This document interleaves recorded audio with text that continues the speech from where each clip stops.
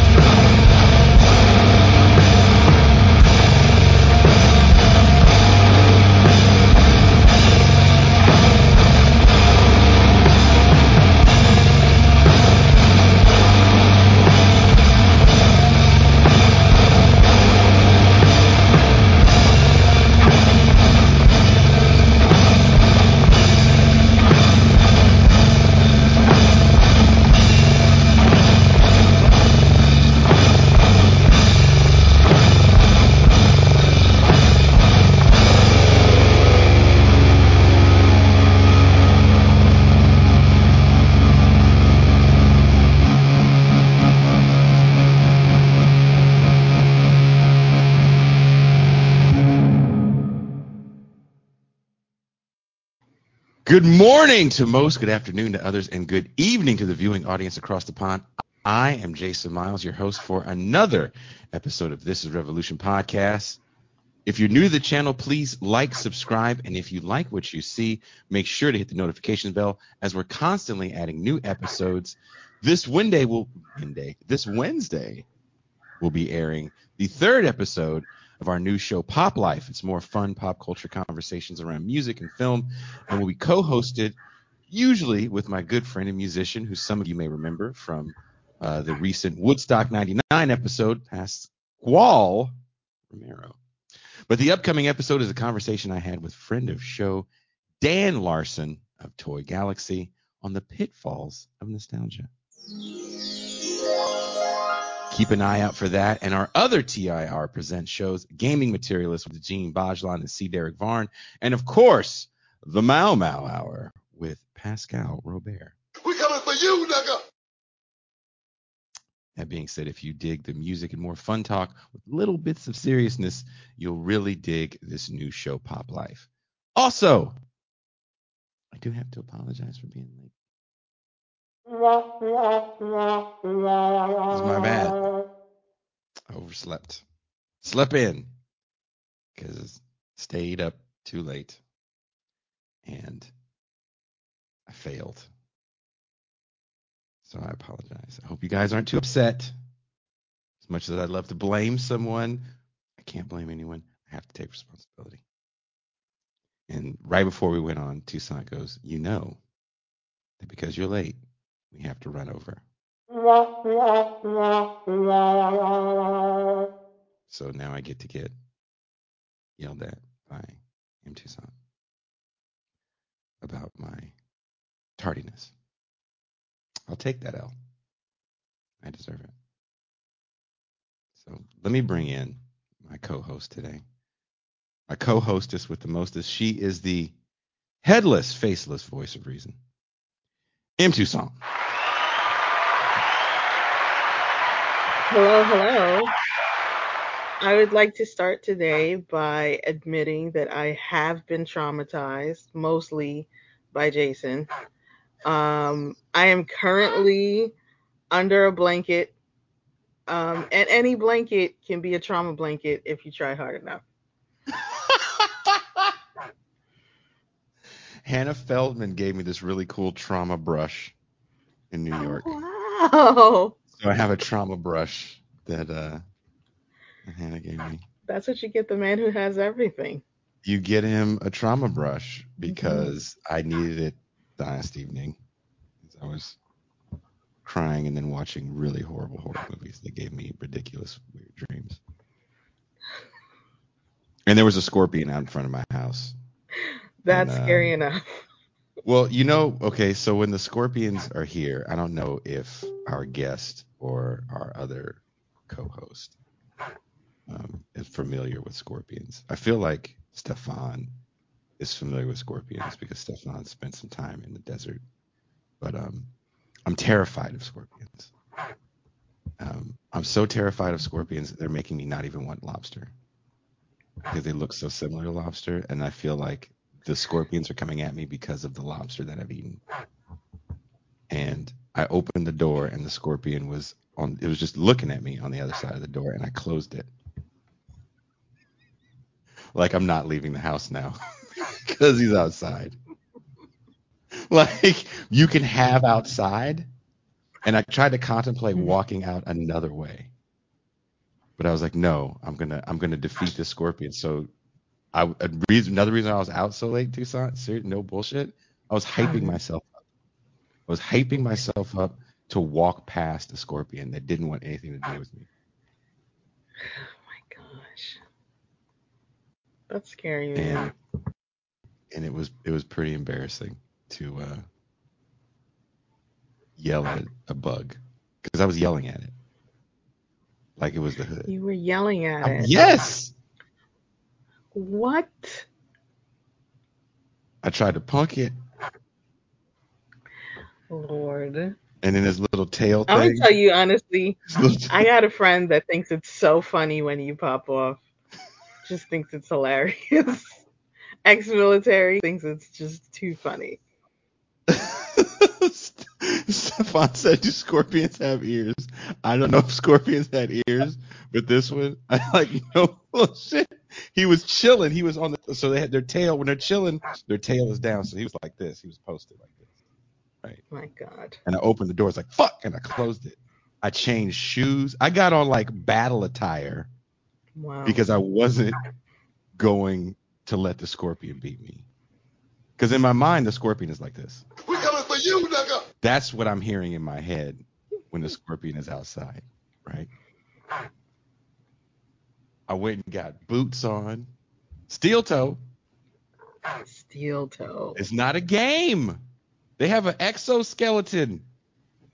The last one we killed, we used a hammer, a makeshift blowtorch, and the machete. I don't know how. You only have two hands. Well, that's where the neighbor was here, and we threw the hammer at it. Oh my God. This is a real story. I bet you just chucked it. You didn't even like try to aim. There's a chunk of beautiful Spanish hand painted tile that is missing from my terrace from chucking a hammer. Unbelievable. Stefan said Jason is treating scorpions like Saudi Arabia treats journalists.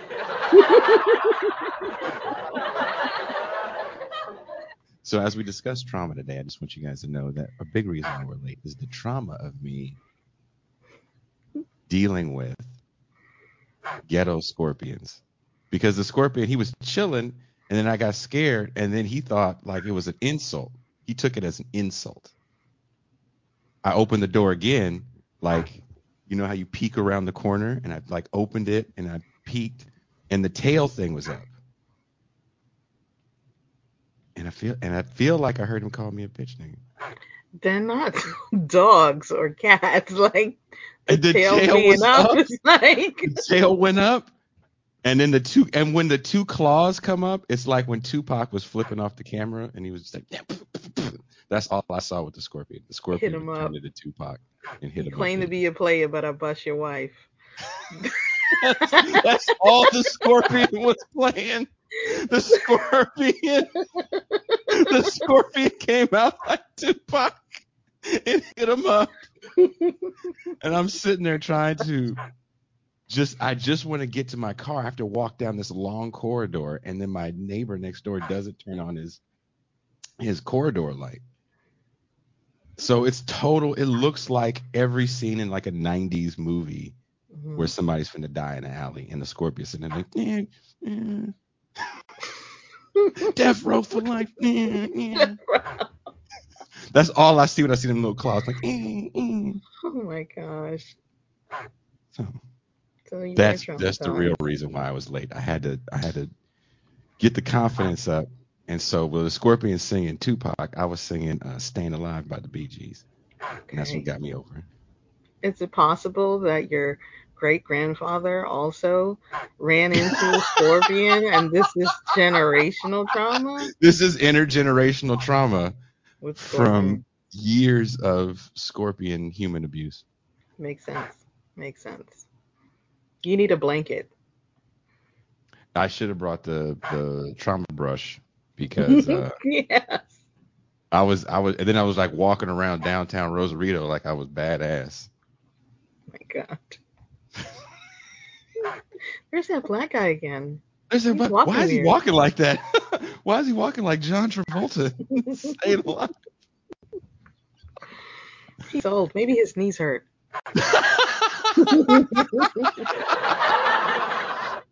Well, speaking of old, let's bring in some of the beautiful youth of the UK.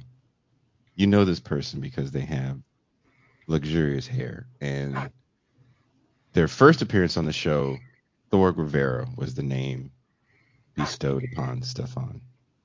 And Strawn McCallum said, no, I don't think that name is suitable. And what name did Strawn give Stefan? YPG Yanni. Oh my God. That is so mean. It really is. I'm going to stay with Thor Rivera because I don't have a picture with an assault rifle. Mm-hmm. Stefan has a picture with his assault rifle. The assault rifle is as big as him, and it looks like Stefan's wearing his dad's uni. That doesn't matter. I still got an assault rifle. Stefan would have shot Scorpion. He would have. Please welcome the beautiful assassin, Stefan Bertram Lee.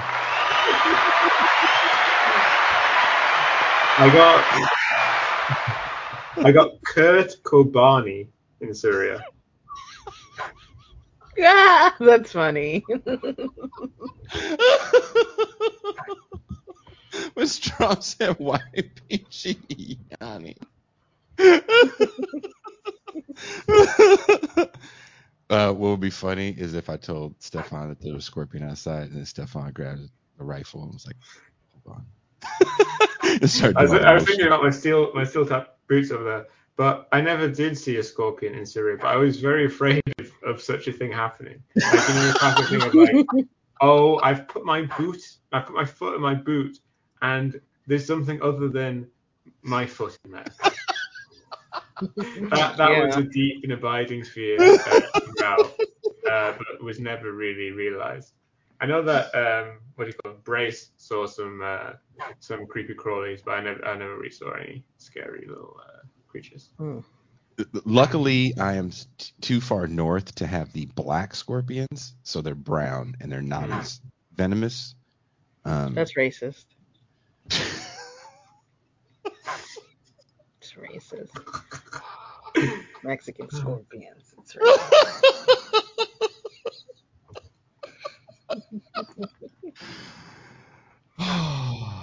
Why the African bees gotta be killer bees? It's all I'm saying. Guys, I went and touched political grass this week.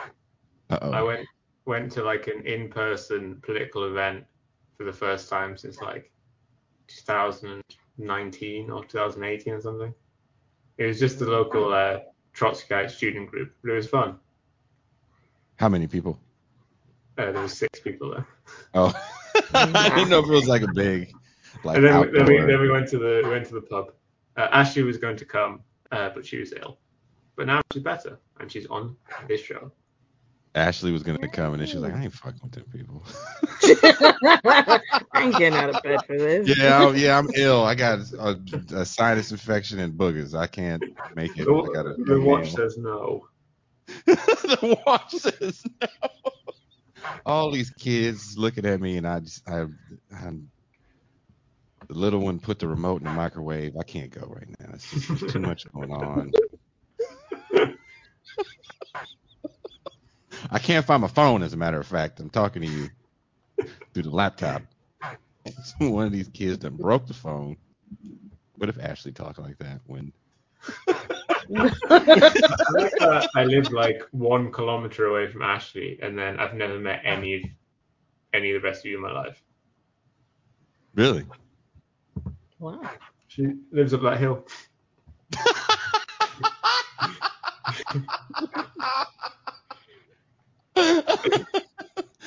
no, too far for the things. I can't make it. It's too far. It's the hill. These bad knees. She lives on top. She lives on top. I live on the bottom, by the sea. Well, is by the sea better? Yeah, I don't know. I mean, she lives in like a normal family neighborhood while I live in like the central city.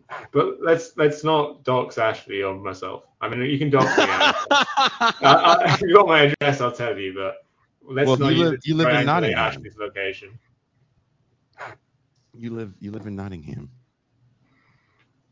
Nottingham. No, just tell everyone you live in Sheffield. That's where Jeff Leverett is from. Good answer. In an early version of the script of the movie of my life, I lived in Sheffield, and I was like, Connor, why the fuck am I in Sheffield? I misunderstood. I got confused. Oh my God, I got confused and the Def Leppard documentary was on. And we said, fuck it. That person looks like Joe Elliott. Good enough. That's so mean. He looks like he wants sugar poured on him. Okay. Any man that petite definitely wants sugar poured on him. Wedding song. That's the Stefan's way. Oh, God. Hey, there's also major news that we have to address, and that is the live show coming up on the 3rd at the Terragram Ballroom. Give them an argument. Left Reckoning. And This Is Revolution. Tickets are on sale now. Wherever you're watching or listening to the show, there's links in the description to get your tickets. There's still some VIP tickets left. Come hang out with us. Apparently, David Griscom is going to make drinks for people in the VIP meet and greet. He's going to get that ballroom. He's going to make you... You'll pay twice the price for this. I can't guarantee that the drinks are complimentary, but David Griscom will be behind the bar making you drinks. Have you ever wanted like his fingerprints for anything? His DNA. For his assassination of Jordan Peterson. He went in on Jordan Peterson the other day. Did he? Yeah. I actually watched it as I was being late for the show.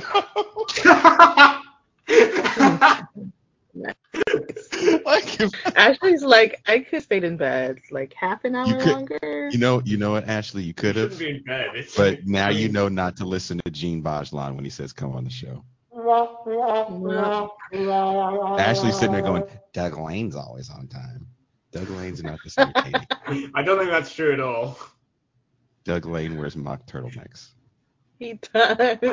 Don't ever trust a grown man that wears a mock turtleneck. He looked like a priest. It was crazy. I wanted to be a priest when I was young. Then you discovered heavy metal. No, I just so it was like that was the major obstacle. I didn't discover heavy metal until like last year, the age of 26. Before that, I just listened to hippity hoppity.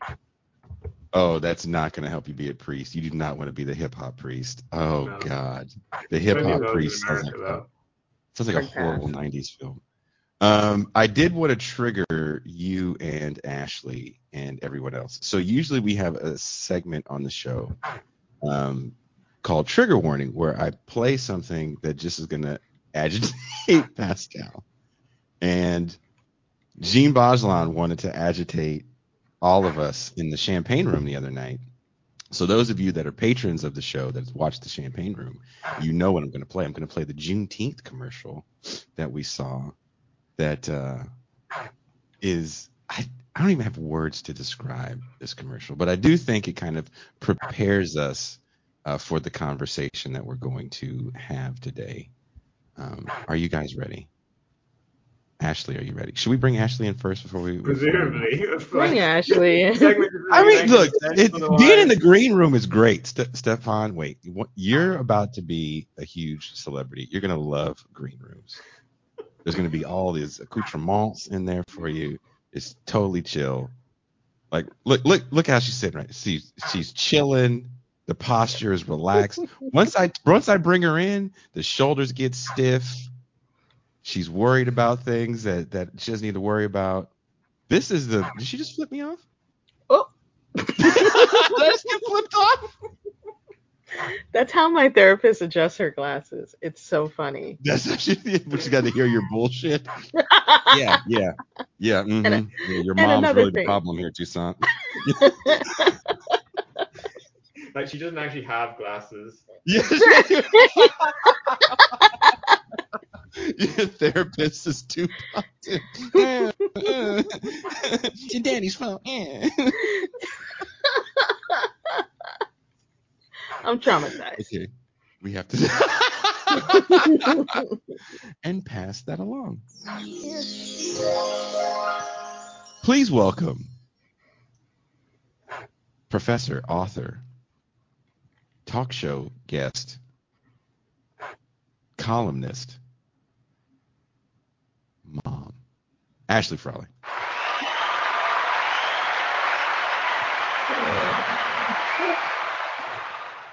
See how her posture changed? She was sitting back on the couch. She was Al Bundy'd on the couch.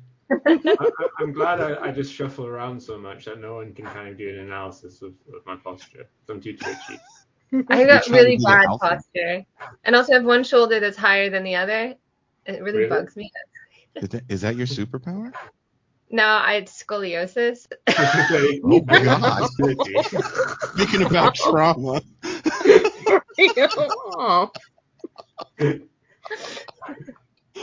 Oh shit. Well, scoliosis Ashley and petite Stefan and black ass Toussaint. I want you to watch this, Ashley, and I want you to tell me how it makes you feel. Stefan already said, Stefan, don't tell her anything. For those of you that haven't seen this, Jean Bajlan found this YouTube channel that is just filled with TIR gold.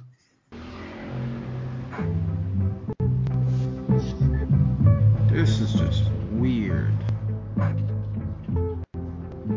So, like, this is what we're doing now? We're just giving everybody the day off now. Like, everybody. Well, not everybody. I mean, it's a federal holiday, so yeah, everybody kind of get to celebrate, even if it's not your holiday. Sort of like Veterans Day. So, should people thank us for our service? Not yours, and definitely not mine. Are they really celebrating, or was it just another day off? Hey, 10% off on mattresses holiday. No, it's 19% off Juneteenth savings. But wait for it, buy one and get one 3/5 off sale. Sir! Too far? But really, it's a new holiday for a lot of people. Right. But it's still a moment. It took years to get this on the books, It's not reparations. And it doesn't mean everything's perfect, damn sure no. But ain't nothing wrong with celebrating a little progress. I mean, Juneteenth. A holiday. Even 3 years ago, that would have been crazy. True. And it's also crazy that we're celebrating a holiday for Black history while Black history is banned from schools. But I'm asleep. I'm just saying, when it's my birthday, everybody don't get presents. I get presents. And everyone who comes to your party knows why they're there. See, I just wish people didn't just celebrate another day off, but we had the uncomfortable conversation as to why we have the day off. There it is.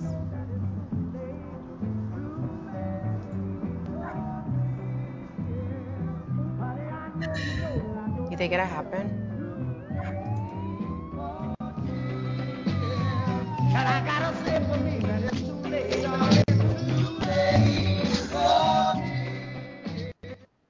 I don't know what's supposed to happen either. She goes, you think it'll happen? Like, what is supposed to happen? Like Black liberation, reparations, what's supposed to happen? They get a call to be in a Tyler Perry movie. I enjoyed it a lot more the second time once I knew the jokes. I love when she goes, but I'm asleep. And then I'm asleep. I also really liked at the beginning because they're obviously kind of like Black petty bourgeois. That they say like not everyone gets a day off today. But I just took that to be them saying, we're not going to let our workers take off the day today. Ashley, how does that make you feel as an oppressed minority? I have to tell you beforehand, my connection seems to be really bad. I don't know why or what's going on. So you'll have to put on some dancing cartoons every now and then if I suddenly disappear. I apologize. Mm-hmm. Like now. Oh no, you're here. We can see you. Oh, okay. Everything's Good. fine. Everything's fine. Oh, no, good, I know good, what's happening. When your connection's bad, the screen comes up black, so you can't. Yeah, see. well, I'll just pretend nothing's wrong and just hope for the best. Yeah. So this kind of thing, it's at least for like Indigenous people, what the tendency is that when the Canadian government uses these things, they use it to say that the reason why Indigenous people have problems is because of things that happened in the past. And this new government is a good government, and we've drawn a line under that bad government, and there's no continuity here. We recognize these things. Trudeau will go to an event and will shed a tear and, close up, please. And it's, this is the good, benevolent government. And when it comes to Indigenous people, it's really annoying because the Canadian government now still does the same horrific things, but they're like super duper apologetic about it. And so that's how I feel about Canada. Yeah, but it really boils my blood because they're like, they'll say that the reason why Indigenous people have problems. I wrote a paper about this, published paper about this about 2 years ago, if anyone wants to read it, on Indigenous parenting in Canada. And they'll say the reason why Indigenous people have problems is because mothers didn't learn how to mother because of the disruption of generations, first through colonialism and then through residential schools, and then the 60s scoop where they took thousands and thousands of children into care and into the care of a lot of white families as well. And they'll say, well, and like if you look at the discourse that was attached to when they were actually taking those kids, they were saying it's because Indigenous mothers can't be mothers. Now we have a crisis in Canada where we're still taking enormous amounts of Indigenous children, and we're saying it's because Indigenous mothers can't be mothers. But we're saying, oops, it's sorry, that was because of the bad old government. Now you really can't mother, but it's not your fault. It's not your fault. You're damaged and you're traumatized. I'm so sorry. You have to take your kids anyway. So they're still placing the blame on Indigenous people, and they're deflecting attention from the most obvious causes of social problems, which is poverty. The fact that some reserves don't have proper drinking water. But no, it's because we're traumatized and we're not good parents. That's what they'll say. And it really, really bothers me. And like that you're like a ward of the state often, that you're far from the centers, you can't get a decent job. And if you do, it's extremely complicated story, but what winds up happening is they locate all these problems in the past. So their sources in the past, safely in the past. That's the explicit reason that they say there are problems. But the implicit reason is the effect of that past on your head, on your brain. There's something wrong with you. And they'll dress it up. It's the same narrative that's been around for a very long time, but they dress it up in this language of medicine and health and care, and they're very deferent. Oh, your cultures are so beautiful and blah, blah, blah, and you've lost your culture, and that's the reason why you have all these problems. Now, anybody clued up on sociology will know that that's a very old way of blaming, for instance, people in the inner cities for why they have social problems, or because they don't have culture. Have you ever heard of that, the cultural deprivation thesis? Oh, yes. And it's the same idea, right?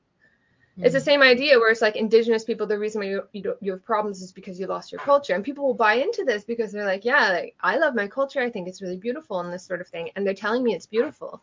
And I'm invited to then believe, well, the reason why we have problems is because we've lost that. And so then the government will come and package all these things that they want as like cultural renewal. And then they're like, we're giving you back your culture. Before we went on air, I actually hit up a friend of show and my good friend Teray Reed and told him about what we were talking about. And this is what he said. He said, when casting contemporary inequality as the consequence of past traumas, one displaces from the frame fixes for the inequalities that are before us. Worse yet, these frames frequently insist that the suffering of our distant and not so distant ancestors is our suffering. Yeah. This not only reflects a disregard for great changes that have taken place over time, but it also usually funnels into epigenetic or mystical accounts of inequality that are the flip side of the same biodeterministic assumptions about people that drive unabashed racists like Charles Murray. Yes, that is basically my argument. We no longer need to speak. That's literally just Game over. Yeah, we can just hang out now. Well, I mean, this is a lot of about those Touré's Knicks? work in Towards Freedom Yeah. and the case against race reductionism, and it's been the work of his father as well and his grandfather for generations. So his take is a pretty good one. What say you, Toussaint? It sounds like he's saying Candace Owens was right. A little bit. She's like, He none of goes you are on. slaves. He goes on to say more. Do you want to hear the whole quote? That's just part of it. Sure, yeah. He says, a wise HBO gangster once said, "You can't put shit back in a donkey." While there is no doubt that slavery and Jim Crow disadvantaged African Americans materially, socially, and politically, there is nothing we can do to right those wrongs because slavery's victims are dead, and as most of Jim Crow's. Insistence that we can make the irreparable right ultimately takes us away from practical solutions to real inequalities that are before us, while simultaneously licensing understandings of inequality that both proceed from reactionary assumptions about humanity, quote, or in parentheses he writes, that are too close to Charles Murray or Richard Spencer, and enable the continued marginalization and exploitation of disproportionately Black and brown people. Of course, he's writing that in the Black American context. Yeah, it's basically the same argument. In my defense, I published this 2 years ago, so it's not like I'm tailing him or something. But yeah, it's the exact same thing that's going on. And anybody who has a background in this stuff will see it immediately. Like I went to a conference in 2013, and like where I got the idea to do that research that I published. But I went to this conference and it was an Indigenous Information Governance conference. I went with my aunt, who's like, she's really big into like Indigenous like policy and that kind of thing. Works at Indian Affairs in Canada. And she's like totally passive. She had no idea. She's like, oh, these are these wonderful, great initiatives that we're bringing up. It's really going to help the people, and especially you kids coming up. You're really going to bring our culture back. And I was like, So I go to this conference, and the first presentations are about how Indigenous people are tired of being studied all the time. Like anybody who wants to get a master's thesis, they're like, oh, I'm going to go do my research at the reserve. And, they gather their data, they get their master's, and off they go and get nice lives. And what do Indigenous people get? Nothing, right? You just constantly study the subject of these studies. And they're like, we don't want it. Don't want it anymore. We don't know what happens to this data about us. Never benefits us. So we want to be able to govern our own information, which I was like, this is great. This is really good. And then all the rest of the presentations for the rest of the day were all these agencies trying to figure out how to get around this.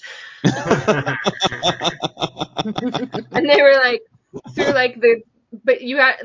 but it was all through such deferential, kind language, mental health, well-being, and we have to really, the elders are so important to Indigenous culture. So we got to go to the elders because what they're saying, like they wanted to do this like parenting interventions because they're so convinced that Indigenous people are bad parents. And so they're like, but they can't get to the parents because they don't trust the parents, right? So they want to go to the grandparents who are often taking care of the kids. So they're like, oh, it's the elders. And, we all know how important the elders are. So that's why we want to work with the elders. We're going to give the homework to the elders. We're going to give this thing to this health intervention to the elders, this sort of thing. And as I was sitting there, I was like, this whole narrative that they're putting across is the same damn one that they've been saying for a really, really long time. That it's down to it's the parents' fault. that everything important happened in the past, and all that really needs to happen is you just kind of go into people's minds, and by making them feel better or adopt the right outlooks or develop a sense of autonomy, because I don't believe autonomy is actually inbuilt. You're not, this whole thing, sorry, I'm going off topic here, but No. with a lot of these discourses, one of the most common critiques that you see in the literature is about it being a neoliberal attempt to create autonomous subjects.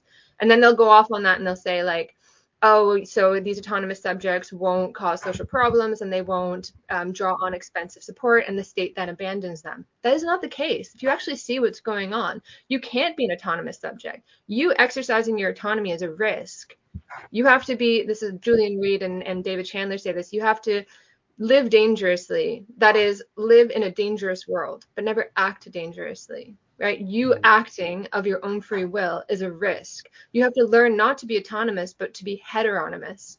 That is, you are not an autonomous subject. And the fact that you believe you are is the source of all these social problems. You believe that you can parent properly? Oh, that's overconfidence, because actually you're terrible and you're going to damage your children. And that's just, and like I've seen some research with, what was her name? I can't remember her name, but Krista Maxwell, where she talks to these indigenous people, and this woman says to her, well, that's just the way it is. Our parents were damaged and we're damaged, and our children will be damaged. And so it will go on and on. You know, it's this idea that's like you're damaged forever, and you have to first be convinced of that in order to understand that actually you can't have free will, you can't act autonomously, that you should give up your will to an outside party, to some external authority, and always be looking for like frameworks and rules on how to live. Now these things, they start with the peripheries, right? It's always been like this. Again, as I say, like anybody who knows about this stuff, as soon as you walk into it, you go, oh my God, this is what's happening. But this is what's happening with colonialism since the beginning. Like the attitude toward the colonial abroad, breaking them down, destroying their subjectivity, and using that as a reason for governance, a particular form of governance, because you can't govern yourself, is how they treat the poor at home. And we have underclass ideology here in the States that's real big. And it's the same. It's the same one. It's the same one. It's not, you know, like you have the benefit of using a colonial history or whatever, history of slavery, to blame for these things. But the same narrative is the explanation also for poverty more generally, that you lack parenting skills. That, like, there was a paper that I quoted in that Compact article where I was reviewing literature, and I just, whoa, this woman actually says, she goes, we know that trauma causes significant cognitive blah, blah, blah impairments. I mean, she puts all these things in a row and then puts impairments. And these impairments then go on to cause like severe inequalities in society and in education. And that's why we need to really go in and give these supports. And I was like, hold up. You're saying that there's equality in society because Black people are cognitively impaired? Do you see how they do that? And they, yeah, I mean, if that paper was a bit older, it would have had the R word in it. Exactly. Yes, it would. It would. And I sat the R like, word?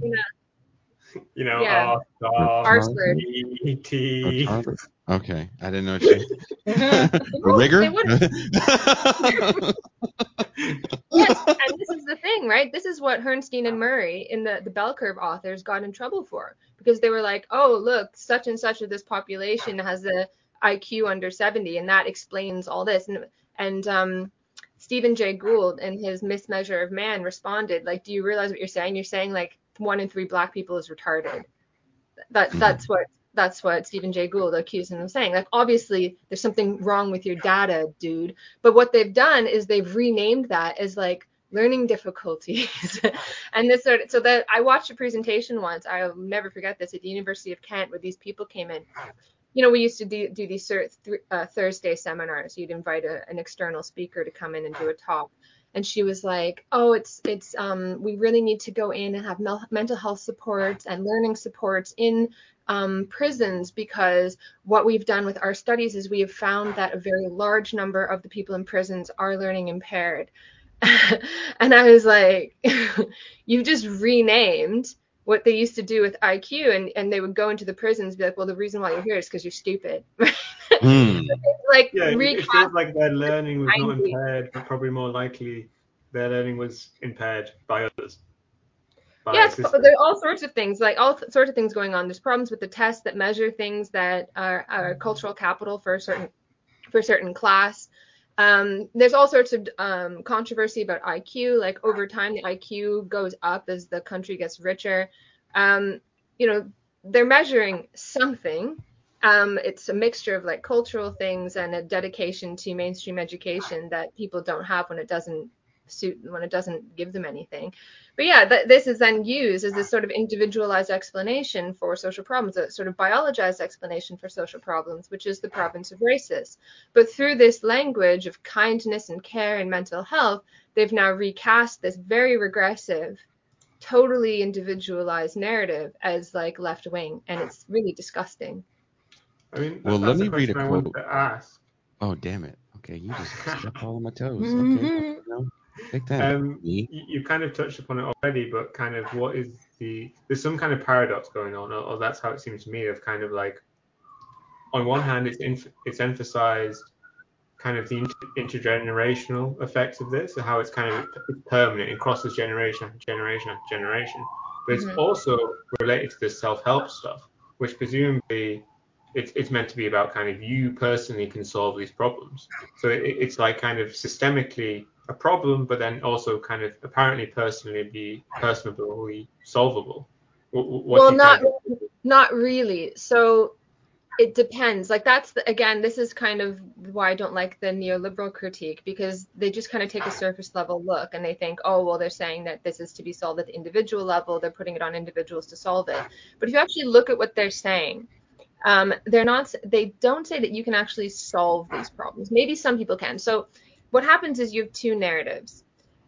One is, look, this is this is an individual kind of problem due to some disorder, and you can fix it if you engage in these sorts of things. If we subject and we fix the subject in some way, then we will solve these problems.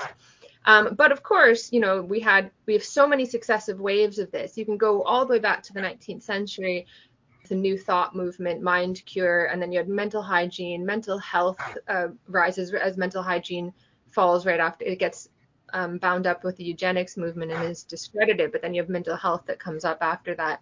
And then you had the self-esteem movement, and then happiness promotion and well-being promotion. And now we're in mental health promotion, and millions of these bad waves that all promise to fix the subject. There's something in the subject that's wrong. Things go wrong because people, economics thinks that we're homo economicus, but if you look out into the world, we are not rational choice makers like economists think we are. We are irrational.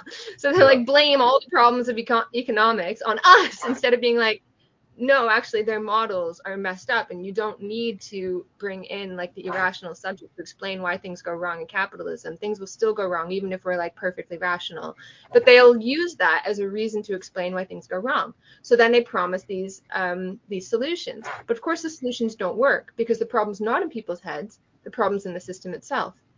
So the problems persist. But instead of questioning the original narrative, which is, maybe we're not fucked up, like maybe it's not in our heads, they question the subject even more. Oh my God, people are even more fucked up than I thought.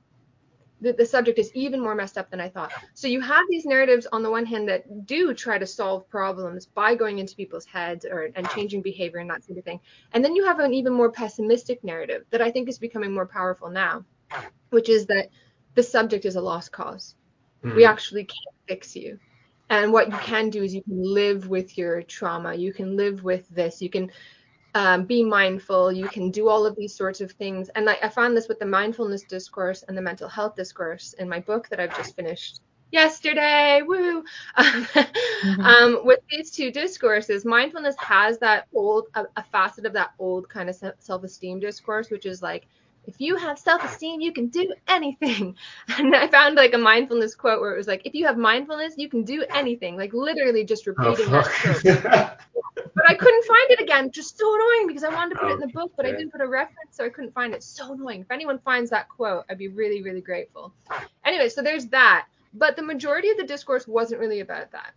it was about feeling at home within your skin, within the maelstrom. Mm. So the world is depicted as very fast moving, and like social change is just so fast, and technological change is so disorienting, and we get so messed up by this, and even our thoughts are out of control, and we need this specialized discourse to teach us how to kind of like sit back. Now, I'm not saying people will get mad at this, because a lot of people like Buddhism and that sort of thing. I'm not saying that this is literally what Buddhism teaches. I'm saying in this discourse of social problems in which mindfulness gets enveloped, this is the narrative that emerges, which is all of these sorts of this sort of disempowering discourse of the subject, in which we are not autonomous, we are automatons. We are, I put the accent on the wrong syllable of that word, but anyway, we are, we act on autopilot. We don't think, and it's the same kind of discourse as Vilfredo Pareto, the proto-fascist, would have used when he said,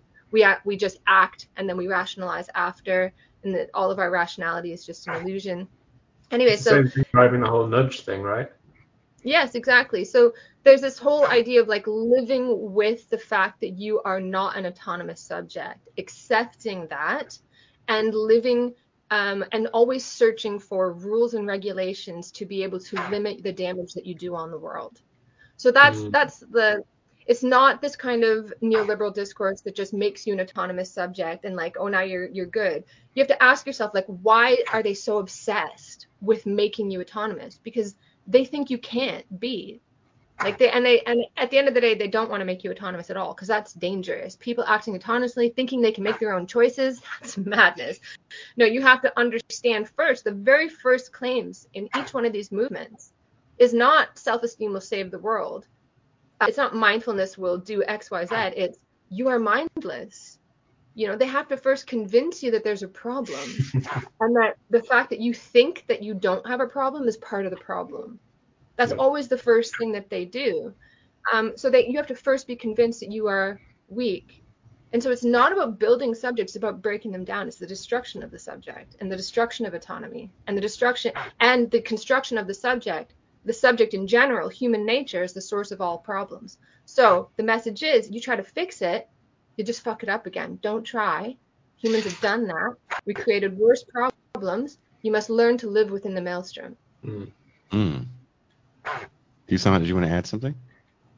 I feel like I want that message to be given to economists. Like, you're just fucking up everything, okay? What you think makes sense does not make. How are you gonna overheat the economy? Can you please just sit down? Yeah. Well, that's the thing, and I'm sorry, I've just written like 85,000 words, and I'm like, it was worse than my PhD, so I'm like, raring to go and wanted to talk about it. But that's the thing, is that Stefan sent me the questions ahead of time, or he wanted to ask. I'm asking myself the questions, like, what do we do to get out of this? And about the economists, that's exactly it, that we need to reject this constant displacement of the problems of capitalism to the subject. We need to reject that. Because what they like, if you go back to classical economics of the 18th and 19th century, they accepted that there were some problems within capitalism that were endemic to the system. Monopoly, the falling rate of profit, crisis. These were questions of something that happened in the world that needed to be explained by economists. Obviously, when Marx is talking about the falling rate of profit, it's not a thing that he's invented. He's trying to solve a problem of political economy that pre-existed him. Now, as time went on, the neoclassicals rejected this. They rejected that there could be any problems that were endemic to the system. They were always introduced externally. So monopoly is like in institutions and people just fucking things up. And it's because they've come up with these wonderful equations that show that capitalism works in equilibrium. So it works on paper. So any kind of problems have to come from the outside. And so we get sucked into what seems like a critique of economics, but it's not. So like people, human beings don't act like economists say they are, ergo economists are wrong. But no, that's a trick, because what they're saying is that human beings don't act like that. That's why we have problems. But that's not the case. The problem is their equations are just fucking wrong. And you don't need to invoke human irrationality and stupidity to explain why things go wrong. The system working properly causes these problems. And that is what we need to get down to. We need to reject this blaming of the subject for everything and go back to the classical economics. Not go back to it, obviously it's got problems, but we need to take that, jump off that and try to explain, why do these problems grow endemically from the system? Because that is the only hope that we have to solve things like humongous economic crises that lead to wars. And the issue that we have right now is that they're walking us into another war because it's necessary for devaluation within capital. And if we don't understand that, we can't fight it. All of these discourses are telling us that human beings are being thrown about by fate and there's nothing we can do about it. But the best people in history understood that we can understand our fate. And if we do that, we can control it. Well, you it is a bit about, on the nose. I mean, you talk about the industry, though. You go. I'm going to keep. Nope. What is this? You got all the hair? You're going to ask all the questions? So, is that what we're doing here? We're having a hair off? Yeah. I wasn't even going to ask the question. You're having a hair off all by yourself, Jason.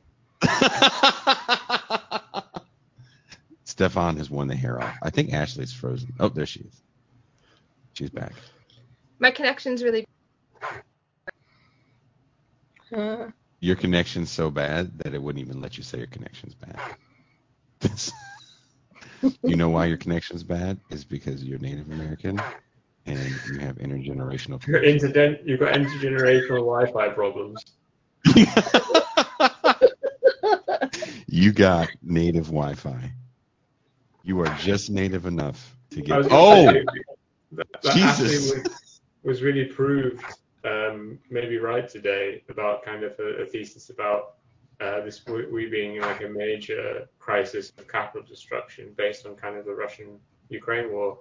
That like the big good news today apparently in bourgeois media is that a bridge got blown up, like a civilian bridge.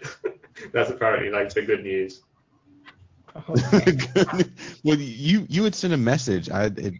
Pretty early in the morning for me. I guess when it happened, it probably was breaking news for you. Do you want to talk a little bit about that? The bridge. Should we bring Ashley back on? She seems alright. I mean, just kind of. Okay. Hi.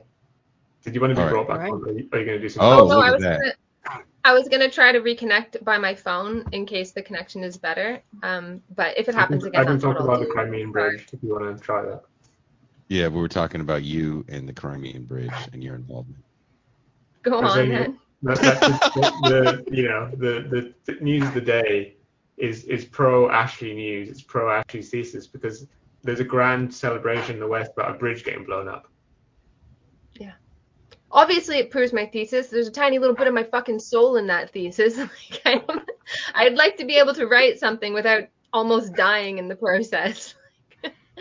But yeah, no, I mean, this is serious stuff. It's not a joke. Like, we have to get out of this. We have to stop, like, blaming subjects, because here's the thing. Blaming the subject does two things. Not only does it deflect our attention onto this never-ending thing like, well, before we can ever broach these problems, first we must inculcate something within the subject, right? It's always this deflection activity, because somebody is like, no, just for $9.99 a month, you have to buy my useless solution, and then somehow, some way, we'll be able to solve this problem. So it does that, but also in a more fundamental way. If we are so fucked up and the problems that we have are outgrowths of our, I should stop swearing. I'm going to get this, like, censored. Oh, it's too late. Hey, it's okay. It's okay. It's okay. Oh, right. Okay. Right, like we're done. Yeah, you said the R word. You said it was a hard R. She put a hard R. Oh, yeah. Well, R I am of the Right. generation where, like, I am a millennial, right? So this was part of our vocabulary. I had to, like, consciously train myself to stop saying that word. So it rolls off the tongue, like, pretty easily. Anyways, so the second thing that it does is if all these problems are outgrowths of something within the human being, that means that if we try, no matter what we do to try to change things, then it's just going to be expressed again in society. So there's no point. But also, it means that humanity is unable to come up with a solution, a human-led solution solution to the future, that we just can't solve these problems, right? And this is the economic discourse where it says, it's too perfect, it's too good for human beings, because remember, all the problems come from us messing it up, right? So the system I've developed is so wonderful and so perfect, and if you try to tinker with it, these are the problems that will come up. But we have to understand that the human subject has that capability, that we are rational. The only we can understand these problems, and when we do that, we can control history. We have to, because otherwise this is what happens. If we just let things go and roll on with no alternative, no possibility, no solution, we're not even thinking about the problems. We're not even thinking about economic crisis and where they come from, the fact that they are constantly coming every 10, 12 years. Every time one happens, everyone's shocked. No, you did it. No, you did it. What? They're every 10, 12 years. Come on. It's been happening for 250 years. Do you think it might be time for us to look into the system itself and figure out what's going on? And in so doing, find a way out. Bad Russian man. The crisis is called by Bad Russian man. Hey, bad. Stefan, you leave Putin alone. Putin, you leave Comrade Putin alone. Birthday. He's been traumatized too. Putin has been traumatized. But it's serious. Let's have a little compassion. We're flirting now with the idea of nuclear war, because the amount of capital destruction required is 100%. And nobody wants that, right? But the underlying pressures are going to be so strong. We have to find a way out of this. We have to figure it out as human beings. We need to sit down and think, what is causing this issue, and is there a solution? And we have to use our rational minds to do it. Well, that's the problem, right? What is our rational mind being fed? Right. Which has kind of been the... No, that's not the problem. We don't have to think about that. No. You don't think so? I am here right now. I'm telling you what we need to do. I don't want to talk about advertising or whatever the Frankfurt School says has led us astray. Yes, maybe it did, but now we've got to come to, maybe in 5 years this will sound really funny. Maybe I'm overreacting, but I'm really scared. I am scared. A couple of years ago, somebody sent me these graphs from totally mainstream economists who have no idea about the long history of the falling rate of profit, where they were like, rate of profit seems to be falling. Even mainstream economists have been innocently noticing these things. That is a serious destructive tendency. We had a 10-year depression that seriously impoverished 25% of the population. Well, 25% of the population, I think it wasn't working or something like that, and the seriously impoverished enormous numbers of people. And then that was followed by a war that killed millions upon millions upon millions of people, flattened 2 continents, and that produced a boom. That period of from 1930 till 1945 of utter horror produced a boom that lasted scarcely 17 years. That's terrifying.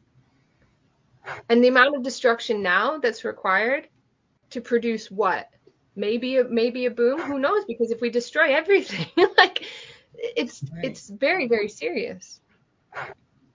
One of my concerns is that in the U.S., you're not really allowed to talk about capitalism. You're certainly not allowed to do that in the media, and you're certainly not allowed to question it if you do name it. Mm. So, how are we going to have these conversations? When I talk to people about capitalism, they give natural, appeals to nature, which to me is always a red flag if you need to appeal to nature. Mm-hmm. But yeah, people consider capitalism nature. It only took a little over 200 years for that to happen. Super weird. But it's also really dangerous too. I was talking about this last night with a friend, and he was like, "Ashley, you're over optimistic that we can find this solution, because if you come close, they're just going to shoot you." And nice. I was like, "Oh, I don't. Right, you know what? But here's my point. To when you told me to shut up. Man. I'm so sorry. You want me to walk to the UK? I will walk to the UK. You'd be like, say it. You do that. Tupac, me and the Scorpion. All I have to do is call you crazy. I don't have to kill you anymore. I just have to call you crazy. And I think we kind of saw that in David Sirot's Don't Look Up, which is kind of, what you're saying. You're sounding an alarm that is a pretty obvious alarm, but that alarm is triggering for capital. So all I have to do is call you crazy. Ask anybody in the public eye that's been called crazy. Well, here's the deal, though. I'm actually a right winger, according to most of the left, which is actually really helpful and handy thing to me. So I'm pretty stealth until they find out and shoot me in my sleep. But it's that kind of logic, though. But you know what I mean? It's that kind of logic where I can call you crazy, say you're not on my side, you're being paid $200 by a right-wing guy, ergo you are just a crypto fascist. No, give me the money, I'll take it. I don't care. I need to get to the bottom of this. I can't tell you and $200 at a time. No, I don't. I'll tell you right now, I have no qualms. I'll take money from anybody. It doesn't bother me in the slightest. Thing is that nobody's going to give me the money to say what I'm saying. This is the problem. Or this is what academics do, is they learn to, anybody who's really radical and wants to actually do something within academia, you learn to hide it, because you won't get any money unless you're promising to reach some objective, some state objective. So how I've ever got research funding is I'm the issue is that with solutions that may not be effective, we could be spending too much on the NHS to, that kind of thing. But what I'm interested in is this underlying ideology that these policies that I'm promising to be carefully and helpfully questioning on a cost basis, that's what I'm interested in doing. So you have to, there may be ways, I don't know, to be stealth and to figure this out, but it will. I don't know. Maybe we're screwed. I'm not sure. I don't know. I think we all share your concerns and frustrations. Off air, Jean Bajlan and I have been having super sad, I guess you young people call it, black pill doomer conversations, because I feel the same way. I feel like sometimes you're screaming at a wall and no one really wants to pay too much attention. Well, I think people want to pay attention. It's just that it's very difficult. I go on the mainstream media a lot, but you have to be careful never to step outside the Overton window, right? So I can say what I'm saying on even a right-wing channel, but you just have to be very careful with your discourse. So when for example, I was on a kind of right-wing channel recently, and I was trying to get across that workers are the ones who make all the value in the world. And you can say that actually on a right-wing channel, even though there are a lot of workers that watch that, and they know that, right? They know that the workers, but you have to put it. So I would say working people are the ones that make things that are actually valuable and make our lives better. And if we are putting too much of our investment into the city of London, then we're taking away from what's actually valuable in this country, So you just have to be conscious of trying to speak to the masses, or else you'll never have a mass movement. Agreed. They got Ashley to comment on the. I was going to say they got Ashley to comment on the Queen's funeral.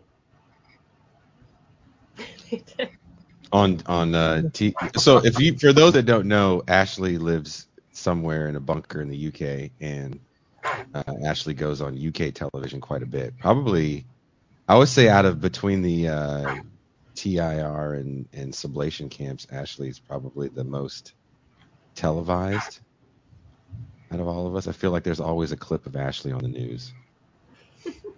Bring in that colored hair gal with the colors in the hair. She gets animated. I know I'm British, but I'm just going to sound like Robert Evans. How no American has sounded for 50 years. Exactly. That every producer and everywhere in the world sounds like Robert Evans when they're bringing in the girl, the girl with the crazy hair. We like it. What's she wearing? Well, okay. Can I? Go ahead. can I add? Back to the comments about being crazy, about people saying that you're crazy. They can also say that you're a terrorist. That's what they said about environmentalists who were protesting the logging, a lot of in the Pacific Northwest. They were actually officially added to the count of terrorists in the United States. But their response is always, who's the real terrorist here? You're destroying the planet.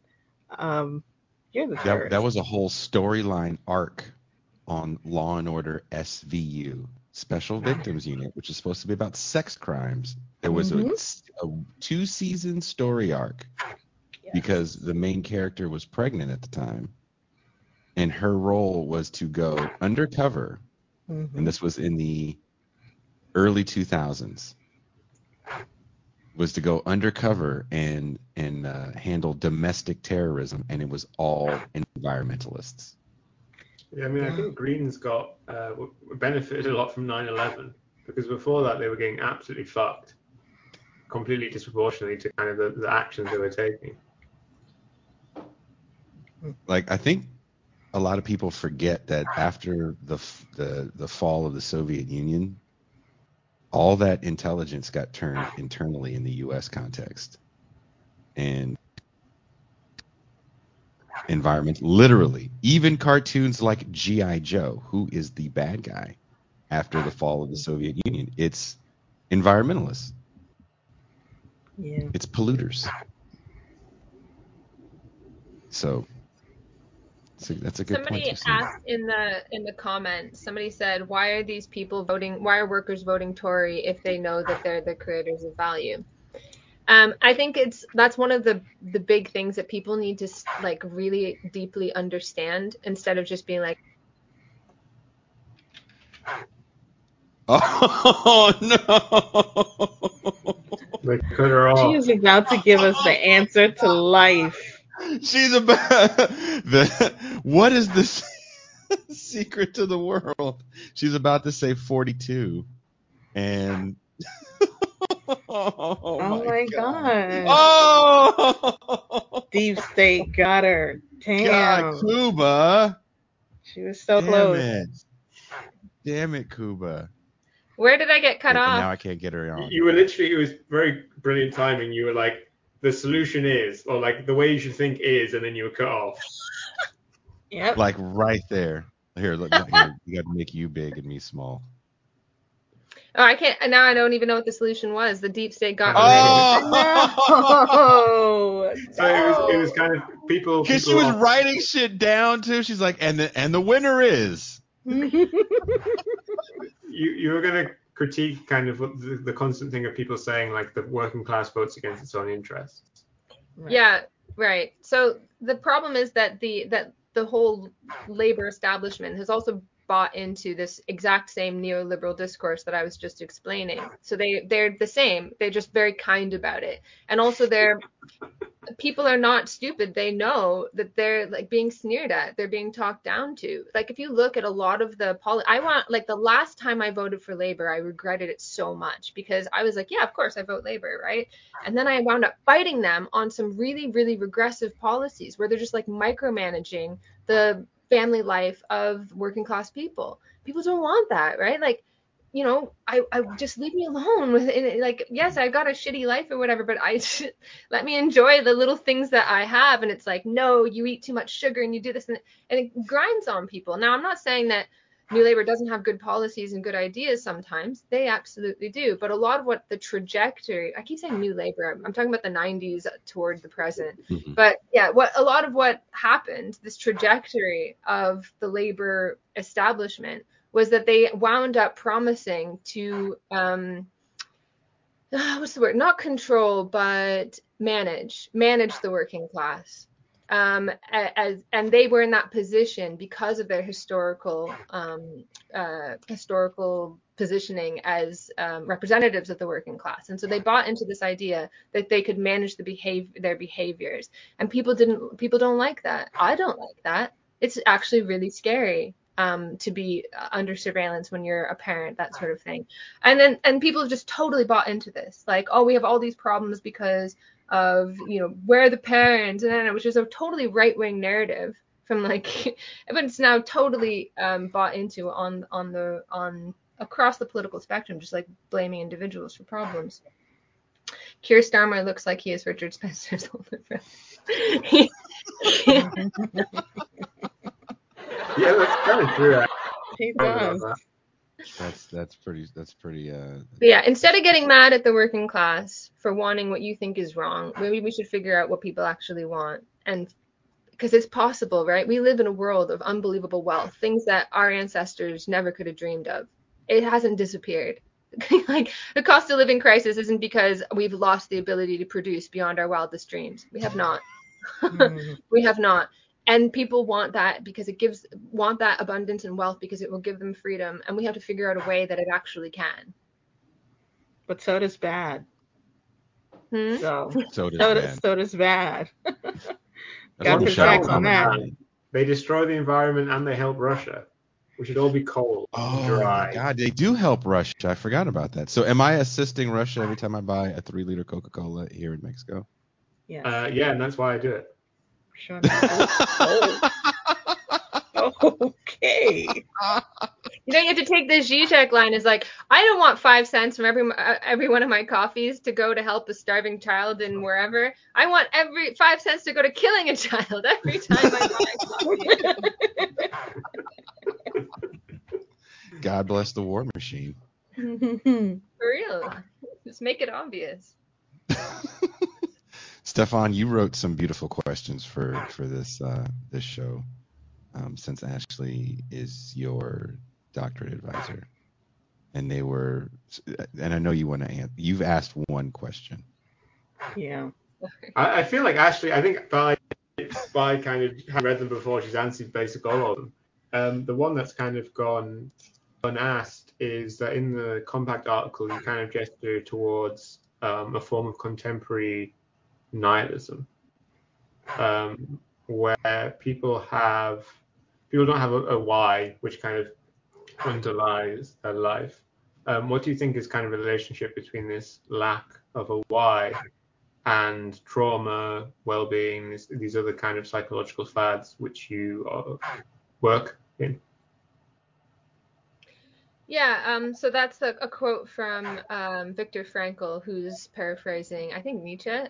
He who has a why can bear almost any how.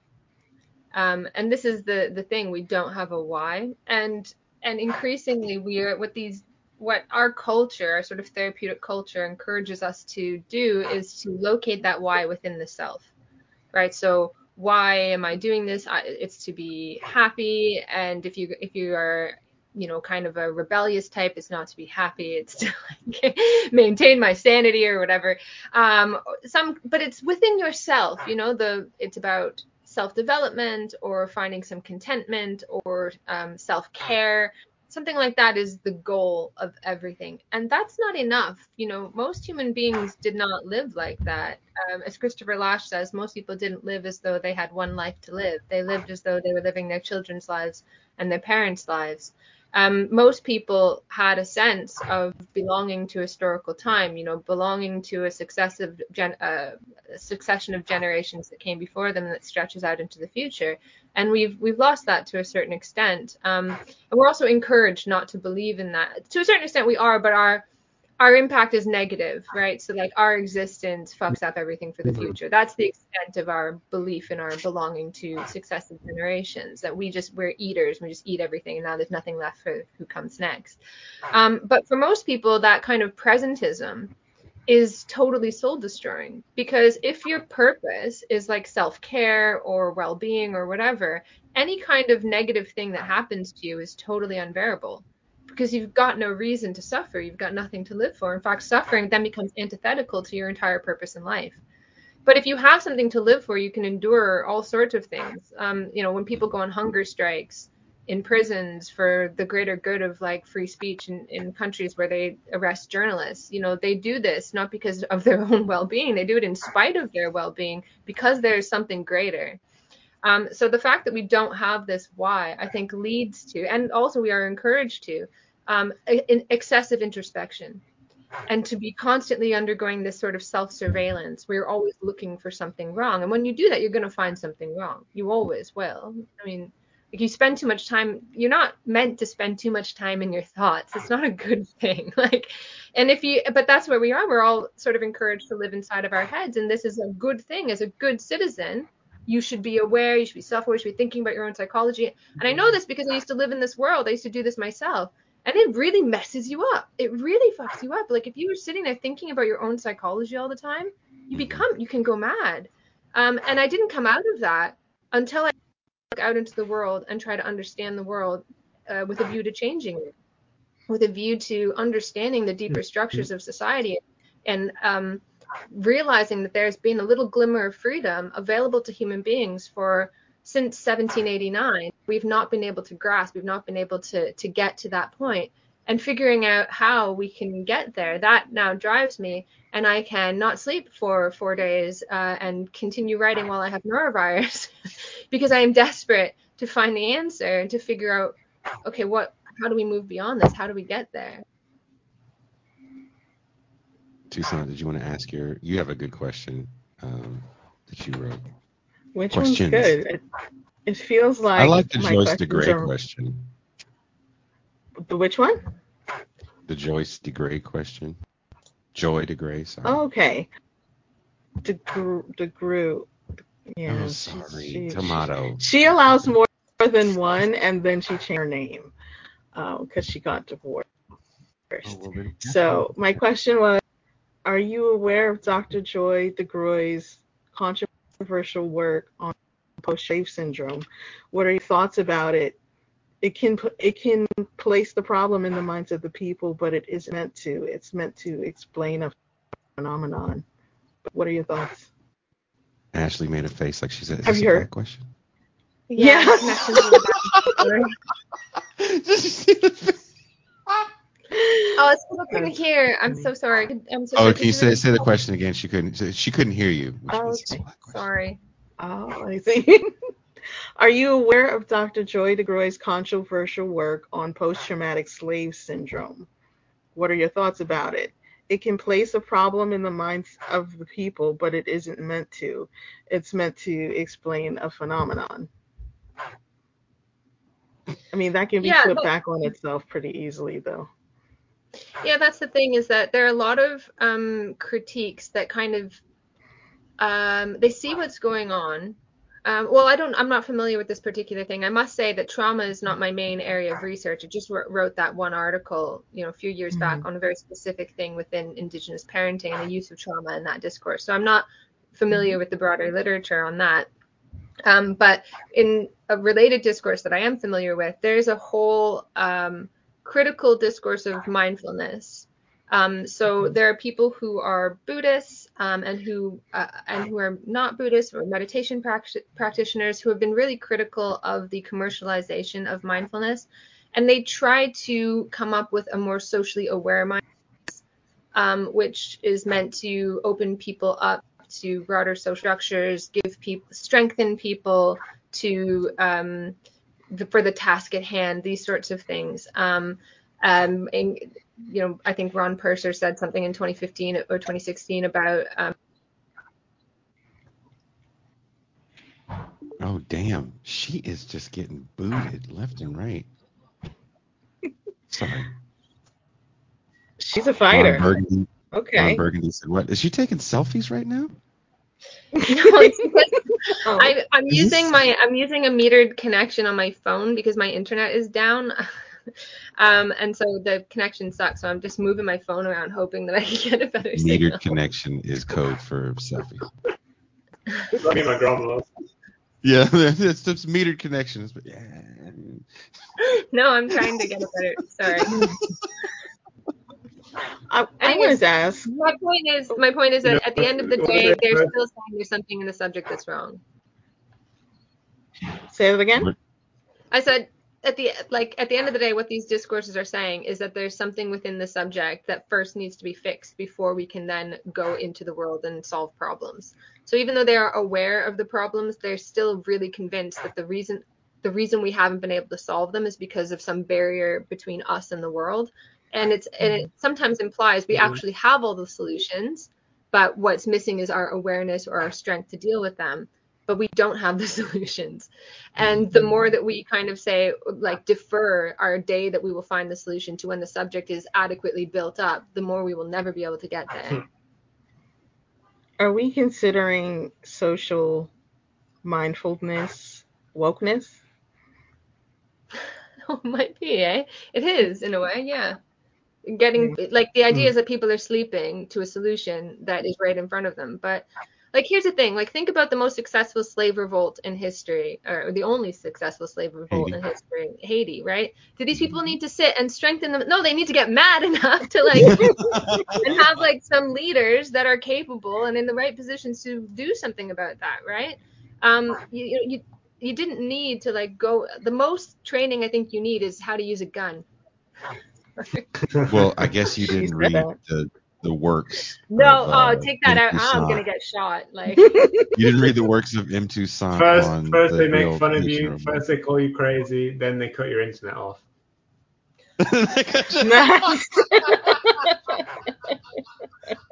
Can I just correct myself though? When I said the most training you need is a gun, I think that, like, use of weapons and like fetishizing violence is really stupid. What I have in mind is, like, the capitalists will organize people for the purposes of fighting a war. They will do that. They will try to enlist it. They're doing it in Russia right now. That's the training that you need, because they will give you that training. And then if there is an alternative, there's the working class organized for you. The point is that there's no alternative. We don't have a solution. So even if you are organized, as the capitalist system will do right now, well, you're just organized to blow up the world. You know, the Party of Socialism and Liberation, PSL, in the USA, they recruit veterans, American veterans, like, actively, and they get shit from, like, other apparently revolutionary Marxist parties for recruiting veterans. And it's like, what the fuck? Why wouldn't you want someone that understands how to, like, live? Like, you think you're gonna take over the USA with 0 veterans, 0 soldiers? Like, yeah, okay. The internet gets cut off and your whole cadre stuck. Well, this is what happened in 1917, right? Like, people were, being asked to go die in enormous numbers for the Tsar, and they're like, no.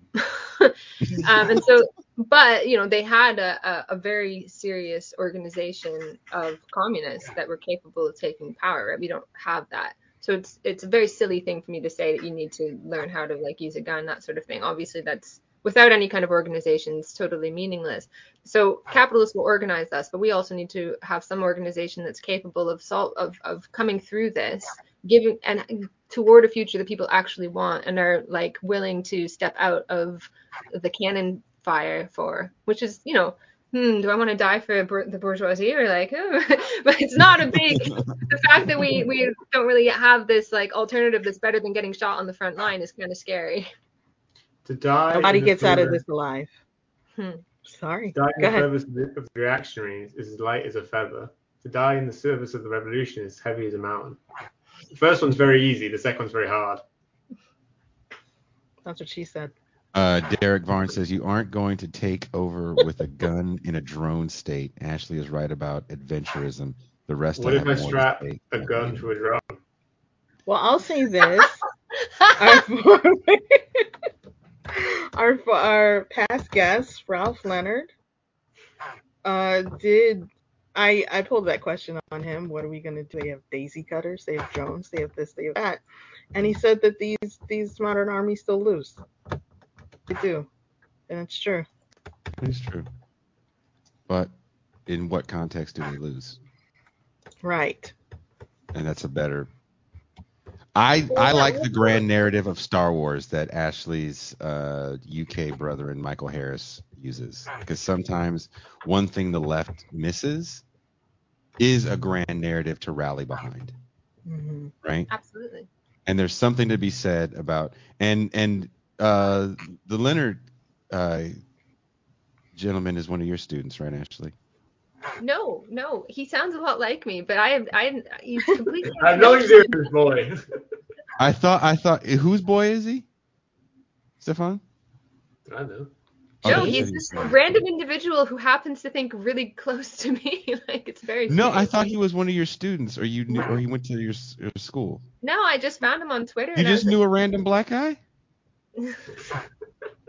His Twitter picture is CLR James. Yeah, I'm also a big fan of CLR James. Here's the thing. I find that there are a couple of people I'll come across that think like me. And the reason is because they're fans of CLR James. They read the German ideology and the Grundrisse, and those are their favorite texts. And they're fans of Marshall Berman. Those are the things that bring you to where I am right now. And Capital, but more importantly, the Grundrisse, because it shows all the Hegelianism. I found Ashley on Twitter.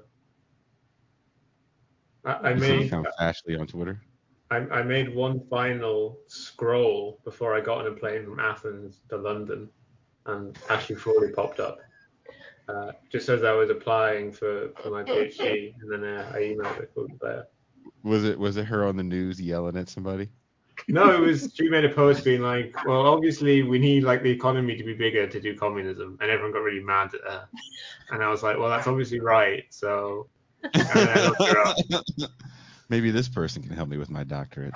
That was weird though, that whole thing. Twice I've been through this where like all of left Twitter was on me, and I was just like with my glass of wine on my phone. I'm like, all right, let's do this. Well, that's where the revolution's fought, Ashley. You don't know shit about the Pat Sock revolution that's going on right now in my mind. In my mind, I'm kicking your ass with memes and hate tweets. Beating the shit out of you with hate tweets. Well, I found Ashley through Doug. And I was like, why is this lady talking to Doug? Is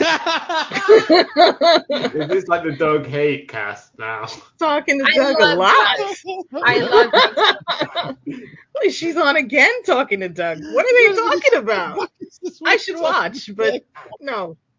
What is the actual woman doing talking to Doug? I know. What's this about? I found Doug because of Doug's podcast, Diet Soap, way back in 2008. I was like an early adopter of podcasts. I've been listening to podcasts since like 2005, like since they first existed. Look at that, such a hipster. Oh, before all of you guys got it, I listened to podcasts on my phonograph. I used to have on my Victrola. I used to have an MP3 player that you had to like download them all first and put them on the MP3 player. That's how I used to. I was listening to podcasts on my Zune. Artisanal podcast. It is interesting thinking back on like the really weird crossover periods. Like I remember this period where I was downloading YouTube videos to my iPod and watching them on the bus. Oh, you had a fancy iPod with the pictures on it. Yeah, and this was and to this day when people say podcast, I think they mean audio only. So it confuses me because they were always just audio. And I've also wanted to buy an MP3 player so that I can just download them and put them onto it. I prefer that method. I do. Well, and you can't then accidentally go on Twitter. Exactly. I'm so distractible. I'm like, I have to be very lo-fi, like to read and stuff. I take like a physical stack of books and I go with a pad of paper, and that's how I do everything analog.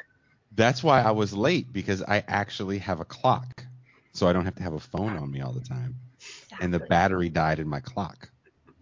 Oh wow. It's like you tried, man. You did.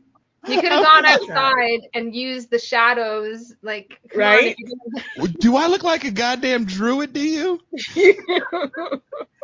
Do you guys remember the story I told about my watch? How I had like several Casios F91Ws, which had like a fake leather strap, and I kept playing with them so often that I would just snap the strap off.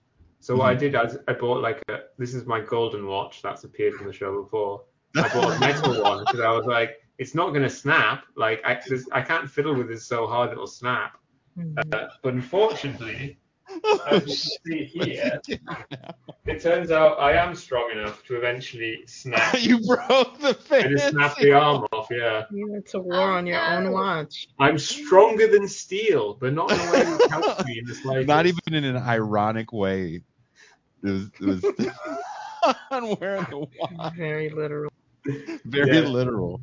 So yeah, now I have to check I'm my real phone big. again, which I don't like.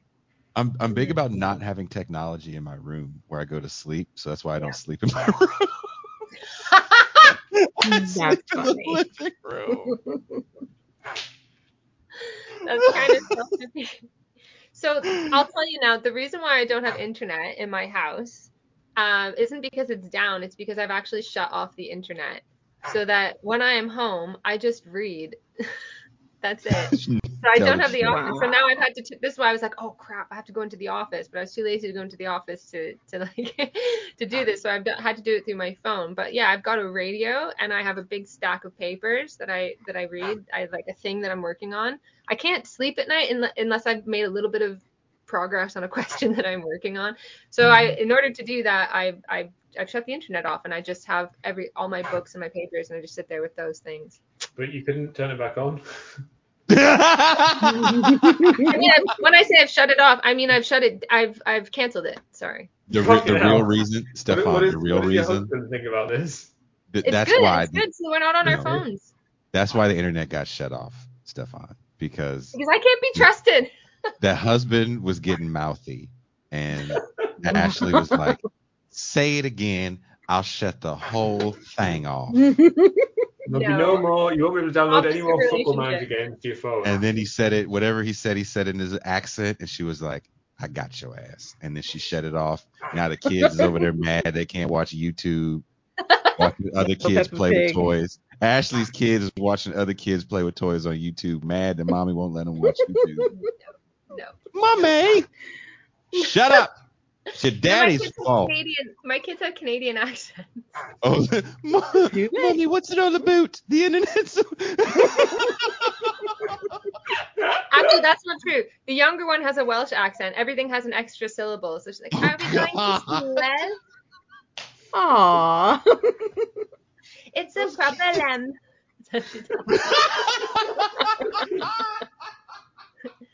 Or she says in her very cute thing this morning, "Mommy, I love you. I don't want you to die." That was code. That's what her dad said. Hey, go tell Mommy you don't want to die. Maybe he has to turn the internet back on. Then tell him Daddy's sorry. Daddy's sorry. Do you know how my grandparents said the word film? Film. Yeah. Film. Yeah, with two syllables. That's how my daughter talks. All right. Nice. Sometimes there's even a third syllable in a one-syllable word, which is 3 times too many. She's like, "Mommy, is it clean?" I remember I said kookbook to my Welsh friend, and he had absolutely no idea what I said. That's hilarious. I have to say. Sorry. That's It took me a minute to figure out what you were saying, too. It did. We're going to make cookies from the cookbook. That's how they get down in Sheffield.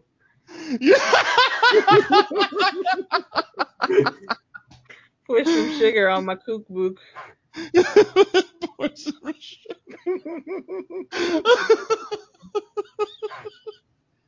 If you guys want to have more fun like this, we'll be doing this live. Derek Varn will be here.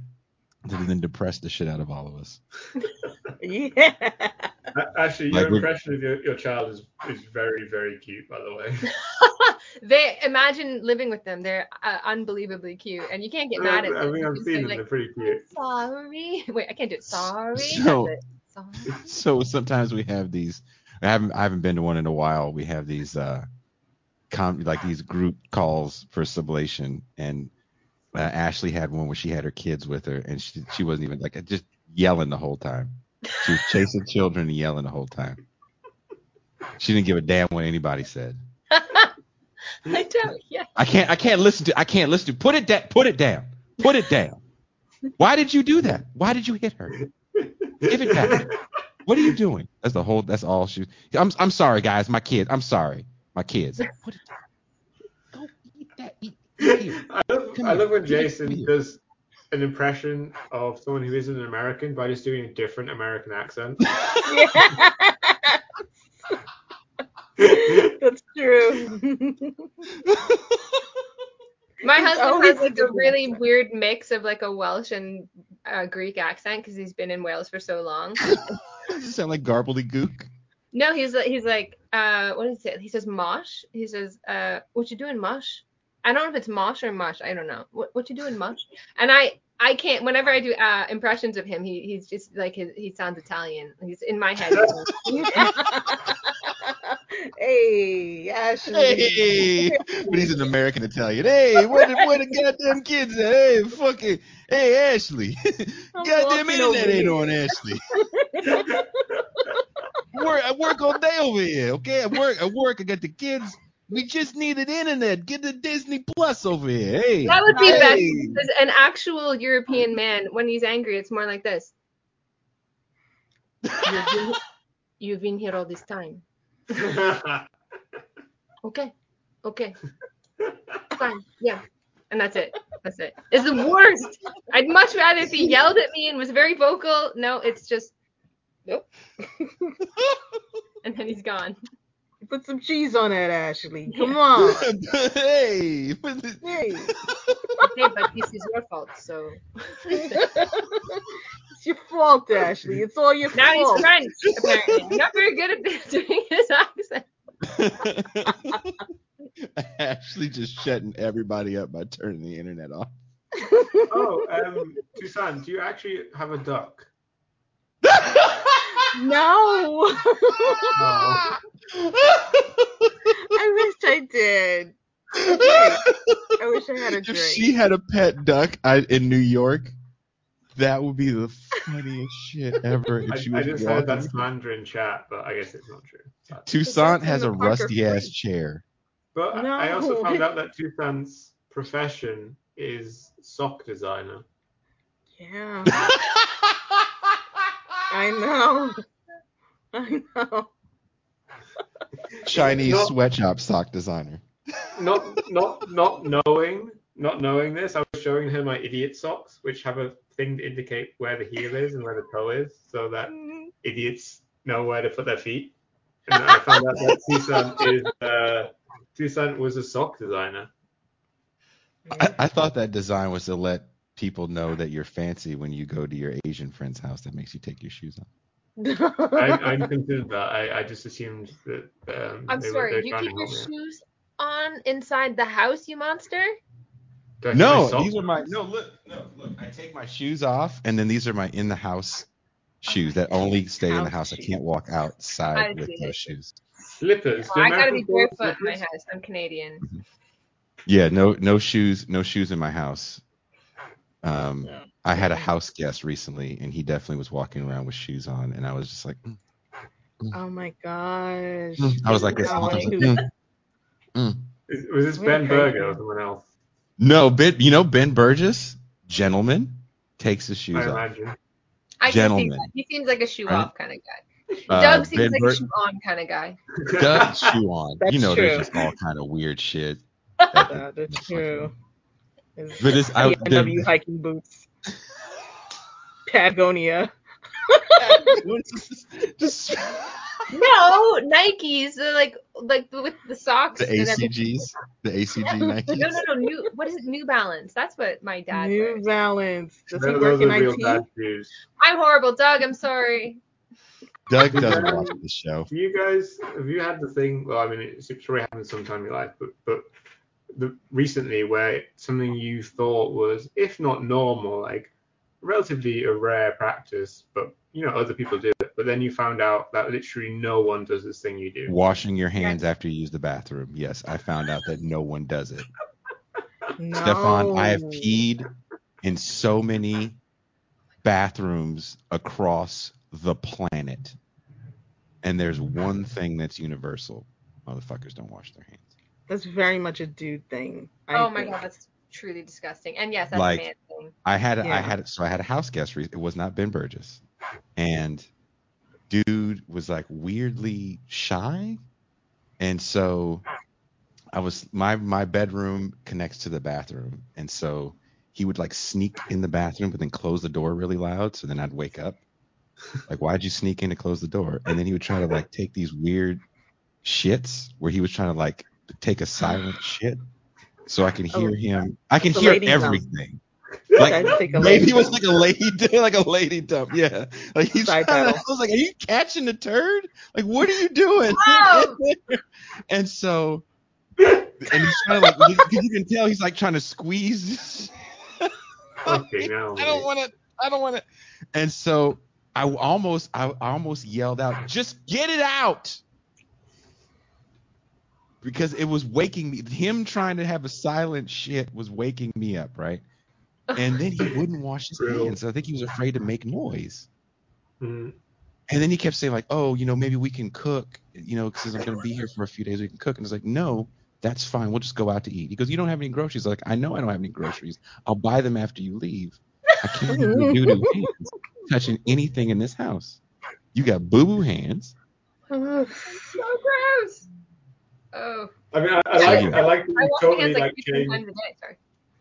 You totally changed your like eating routine instead of just going like, Ben, do you like wash your hands afterwards? No, it wasn't Ben.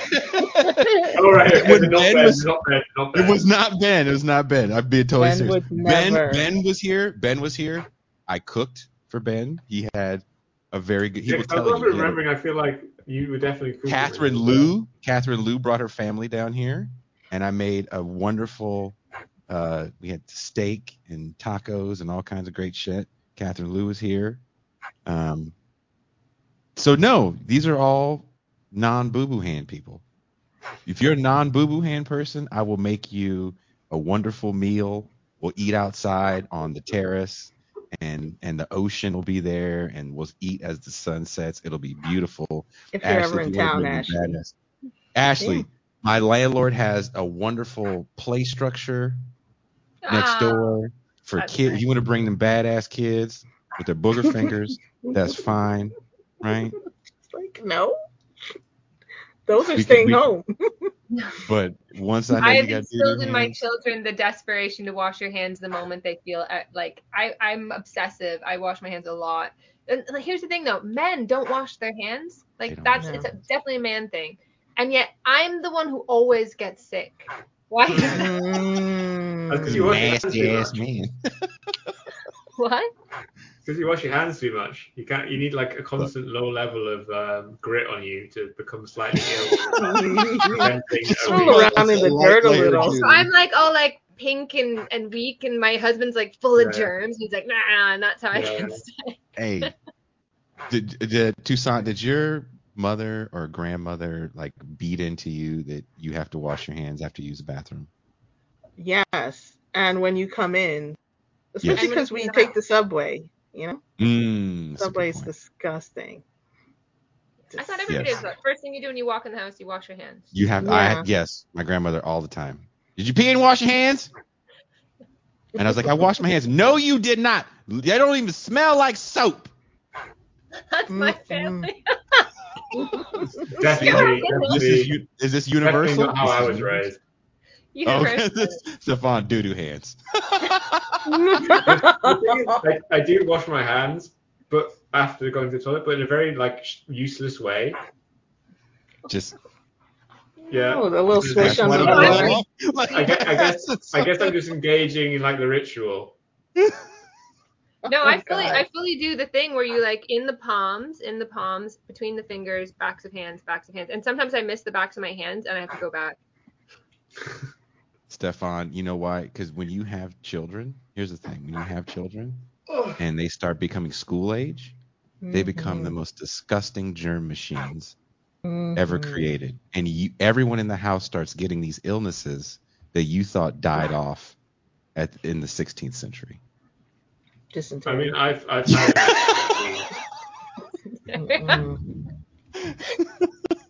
bad. Like, it's kids are wonderful on one hand, and once they get to school, and now with COVID, every time my son sneezes, if he's around me, I'm like, oh shit, is this the end?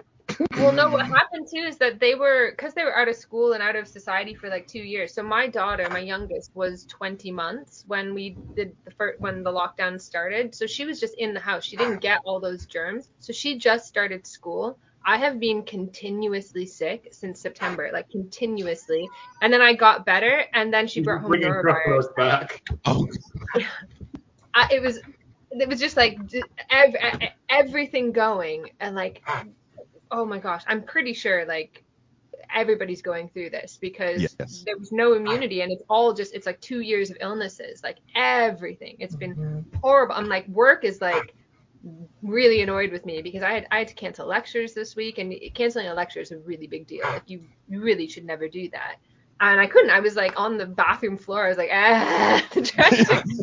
You don't understand. I have a child. lectures. I have a small child in school. You don't understand. Were the kids sick? Yeah, Were the yeah. kids?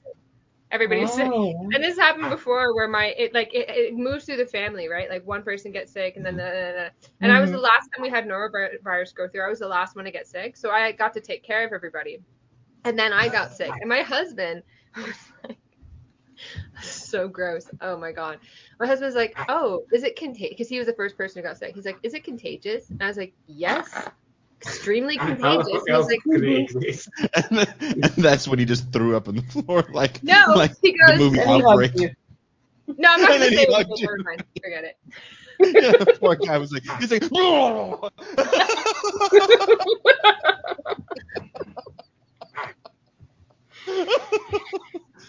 and that is called having a family. Yeah. People like throwing up on walls. And then when I got sick, because my children were still small, I was still breastfeeding, so I was like deathly ill. I was lying on the floor, and I was so weak I couldn't get up even to lift myself to throw up in the toilet. So I was like lying on the floor, and the kids were on top of me. My baby's trying to like get into my shirt, and I'm like, ah. It's like a zombie movie. Ashley sitting there like Walking Dead. Rest is life. The hunger. It's the hunger. This is actually one of my fondest memories. Like, this is Stockholm syndrome. Whenever I think about this, I laugh so hard. That would not get into my fondest memories list. I would attempt to expunge it. It's so funny. Me breastfeeding while I'm like, ah!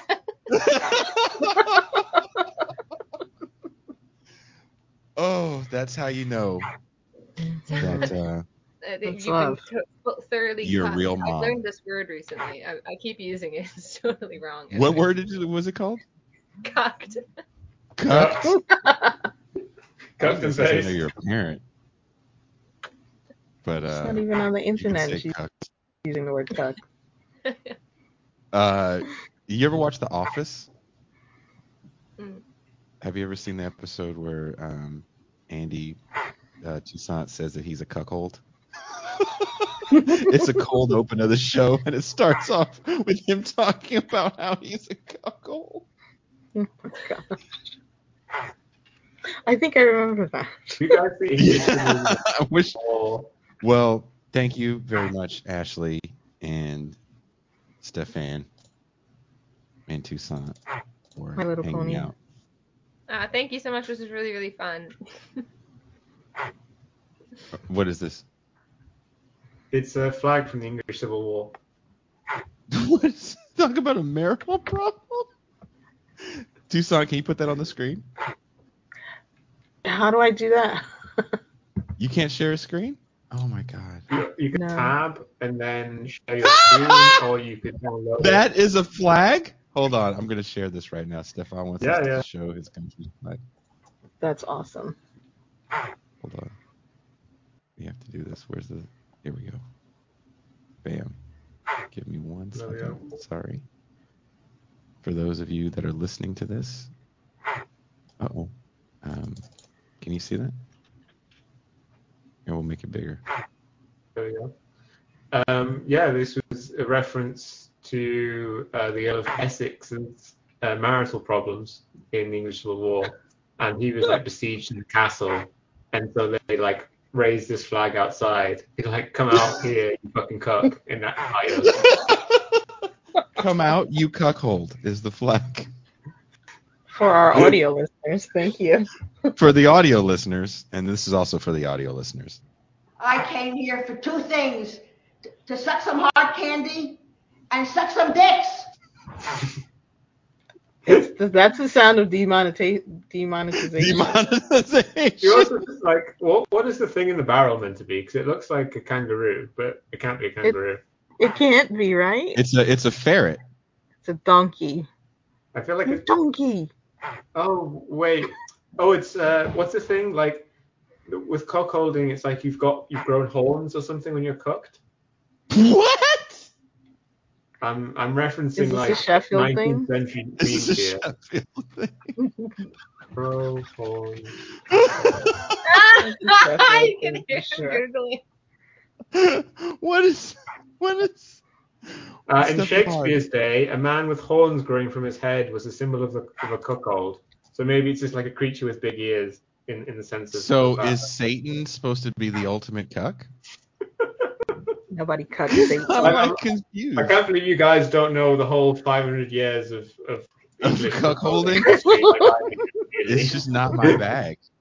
I fell into on the internet many moons ago, cuckold porn, and I was like, "This is so weird. Why is that guy just sitting Yeah, it's there? bizarre. He looks so uncomfortable." Because he It's is. kind of like meta porn. Like the cuck is kind of the representation of you in the scene. So you're like viewing the viewing, you know? No. Yeah, that'd be really uncomfortable. I'm sure psychoanalysts would have an absolute field day.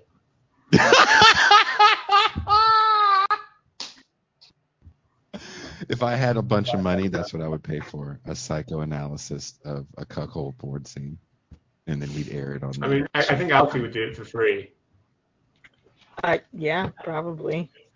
That's part of his Bless his research. little heart. That's the bonus material. If you sign up to Alfie's Patreon, you get a psychoanalysis of a cuck scene. Thank you guys very much. I came here for two things: to suck some hard candy and suck some dicks. And on that note, Are you sure? I'm all out of hard candy. So Oh, God.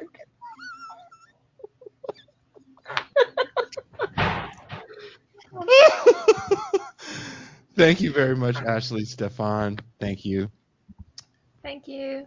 What about me? I was No. going to give you a hug. You lie. Yeah, I am. Fine. If Toussaint was here in the house. Take my duck and I'll go. God cuck Satan. Thank you guys very much, and we are out. Out.